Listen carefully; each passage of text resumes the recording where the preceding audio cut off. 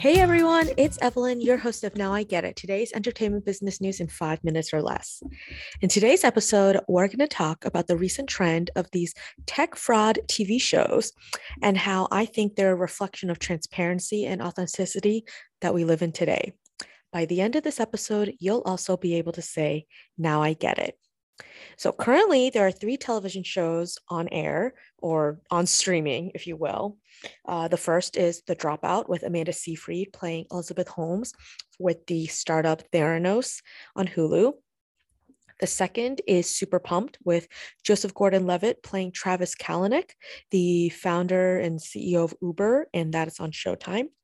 And then the third most recent show is called We Crash, and that's with Jared Leto, Anne Hathaway as the founders and CEO at one point of WeWork, which is on Apple TV Plus. So these 3 shows are about the rise and fall of these hot tech companies, but mostly about the fall. So for those who weren't aware, Theranos was a blood test startup where they said that you could take a prick of blood from your finger and use their machines, and you'd find out about all your genetic and hereditary diseases. Well, this was a lie. The technology and science was just not there. Ultimately, the company dissolved during the 2010s, and Elizabeth Holmes, the CEO and founder, went to court for fraud this past fall. And she was actually found guilty on 4 of her 11 charges, including 3 counts of fraud and 1 count of conspiring to defraud investors in her blood testing company. The second, Uber, for those who don't realize, it was founded by Travis Kalanick, and he was known very well in the tech industry as the ultimate tech bro.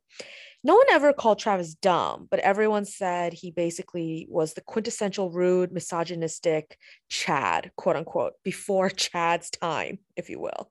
Travis ultimately got pushed out of Uber by the board and was replaced by the former CEO of Expedia, Dara Khosrowshahi.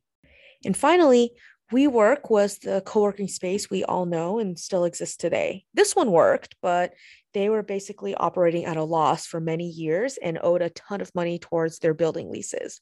When the company wanted to go public on the stock market through an initial public offering, which they call an IPO, it was revealed in their S1 paperwork how the WeWork founder, Adam Neumann, was buying buildings under his name only to lease them out to WeWork, his company. Thus, the money stays in the family circle. And also just a bunch of irresponsible stuff like crazy partying habits. Ultimately, Adam and his wife also got pushed out over the pandemic. What's most interesting to me is that this isn't the first time we've had tech biopics. Social Network was the critically acclaimed film about Facebook's founding with Mark Zuckerberg.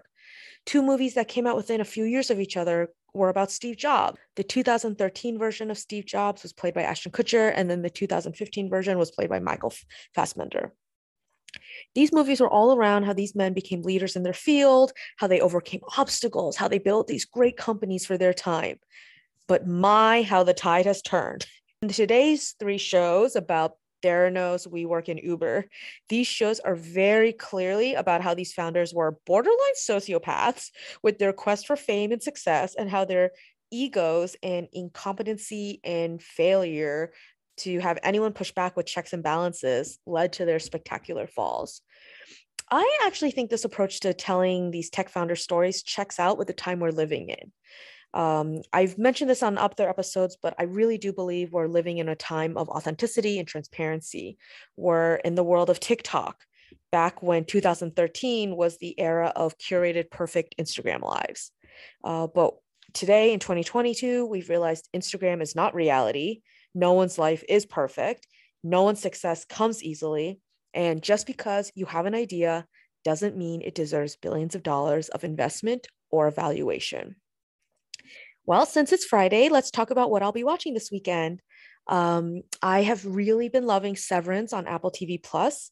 I watched HBO's new show Winning Time about the LA Lakers in the 80s. It was okay. I'm not sure if I'll continue. Sundays are the Oscars, the Academy Awards, of course.